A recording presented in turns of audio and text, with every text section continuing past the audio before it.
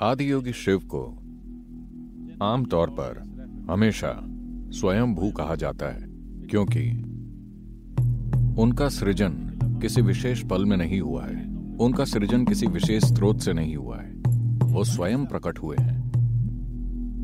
इसीलिए शिव शब्द का अर्थ है वो जो नहीं है। जो नहीं है वो एक विशेष समय पर घटित नहीं होता, वो किसी चीज के जरिए घटित नहीं होता, वो बस मौजूद होता है। इसीलिए शिव थे।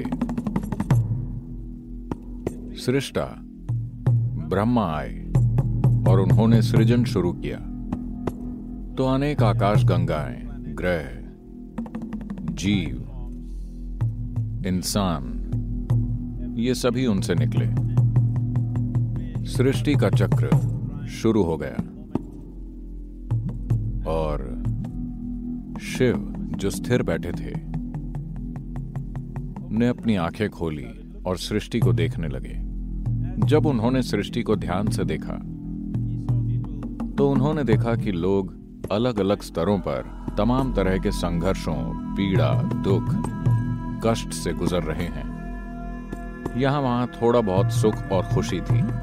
तो जब उन्होंने ये देखा, उन्हें सृष्टि अच्छी नहीं लगी। उन्होंने चारों ओर देखा, फिर उन्होंने देखा कि ब्रह्मा को अपनी सृष्टि पर बहुत गर्व है।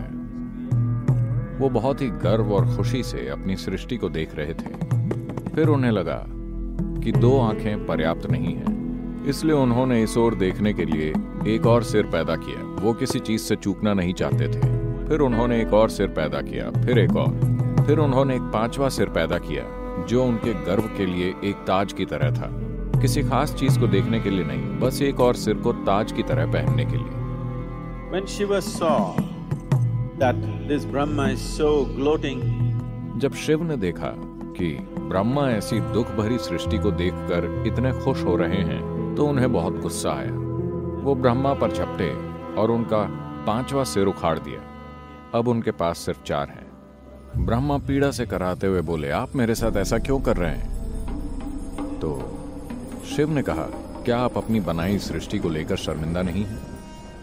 हर कोई दुखी है। लोग तमाम तरह के संघर्षों से गुजर रहे हैं। लोग कई तरह के दुख, पीड़ा और कष्ट भोग रहे हैं। ब्रह्मा बोले, मैंने पीड़ा को नहीं बनाया, न ही मैंने खुशी बनाई है, मैंने बस सृष्टि बनाई है। ये उनके ऊपर है कि वो इससे कैसे गुजरते हैं, ये उनके मन में है। फिर शिव ने कहा, मन को किसने बनाया? वो भी आपने बनाया है। ब्रह्मा बोले, मन का अपना कोई गुण नहीं है, वो सिर्फ मौजूद है। लोग उसे खुशी में बदल सकते हैं या दुख में, लोग उसे कष्ट में बदल सकते हैं या परमानंद में, ये उनके ऊपर है। फिर शिव बैठकर बहुत ध्यान से सृष्टि को देखने लगे। उन्होंने हर जीव को ध्यानपूर्वक देखा और फिर अपने मन को जानना चाहा। इसलिए उन्होंने अपनी आंखें बंद कर ली और अपनी ही सृष्टि, अपने मन की प्रकृति को देखने लगे। और जब उन्हें आत्मज्ञान हुआ, जब उनका आत्मज्ञान एक विशेष संपूर्णता पर पहुंचा कि वास्तव में सृष्टि गुणहीन है, हर व्यक्ति जो चाहे वो बन सकता है, मन गुणहीन है। जब उन्होंने ये ज्ञान पा लिया तो वो इतने आनंद विभोर हो गए, इतने आनंद विभोर कि वो उछलने और नाचने लगे। he danced wildly out of his joy and ecstasy. वो खुशी और परमानंद से मदहोश होकर नाचने लगे। जब वो बेतहाशा पूरी भागीदारी के साथ नाच रहे थे, जब उनके शरीर की हर कोशिका अपने आप में एक नृत्य बन गई थी, तो अचानक उन्हें एहसास हुआ कि ये नृत्य भी जरूरी नहीं है। और उन्होंने ध्यान दिया कि उनके नृत्य के चरम पर पूर्ण स्थिरता थी। तो वो एक सन्यासी की तरह शांत और बिल्कुल स्थिर होकर बैठ गए। कहते हैं कि वो स्थिरता इसी दिन घटित हुई। महाशिवरात्रि की रात को ऐसा हुआ था। परमानंद की तीव्रता से संपूर्ण विनाश और स्थिरता उन्होंने बारी बारी से ये दोनों चीजें की। आप इसी कल्पना चित्र को देखते हैं, कभी वो नृत्य करते हुए और उल्लासमय होते हैं, कभी बिल्कुल स्थिर जैसे किसी चीज का अस्तित्व ही नहीं है। जब हम शिव को विनाशकर्ता कहते हैं तो इसका मतलब दुनिया का विनाश नहीं है। इसका मतलब आपकी दुनिया का विनाश है। आपकी दुनिया मुख्य रूप से पिछले अनुभवों और प्रभावों का एक ढेर है। अतीत सिर्फ आपकी विचार प्रक्रिया से होकर वर्तमान में घुस रहा है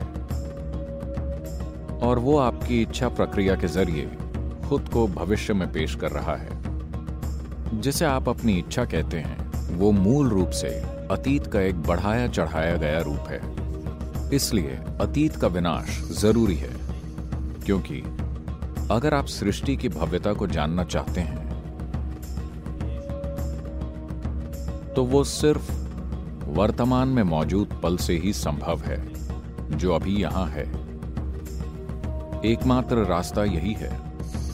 पूर्ण स्थिरता में अतीत का अस्तित्व नहीं होता। पूर्ण गति में भी अतीत का अस्तित्व नहीं होता। ये दो मूल मार्ग हैं जिन्हें शिव ने खोजा ताकि आप सृष्टि और सृष्टि के स्रोत तक पहुंच सकें।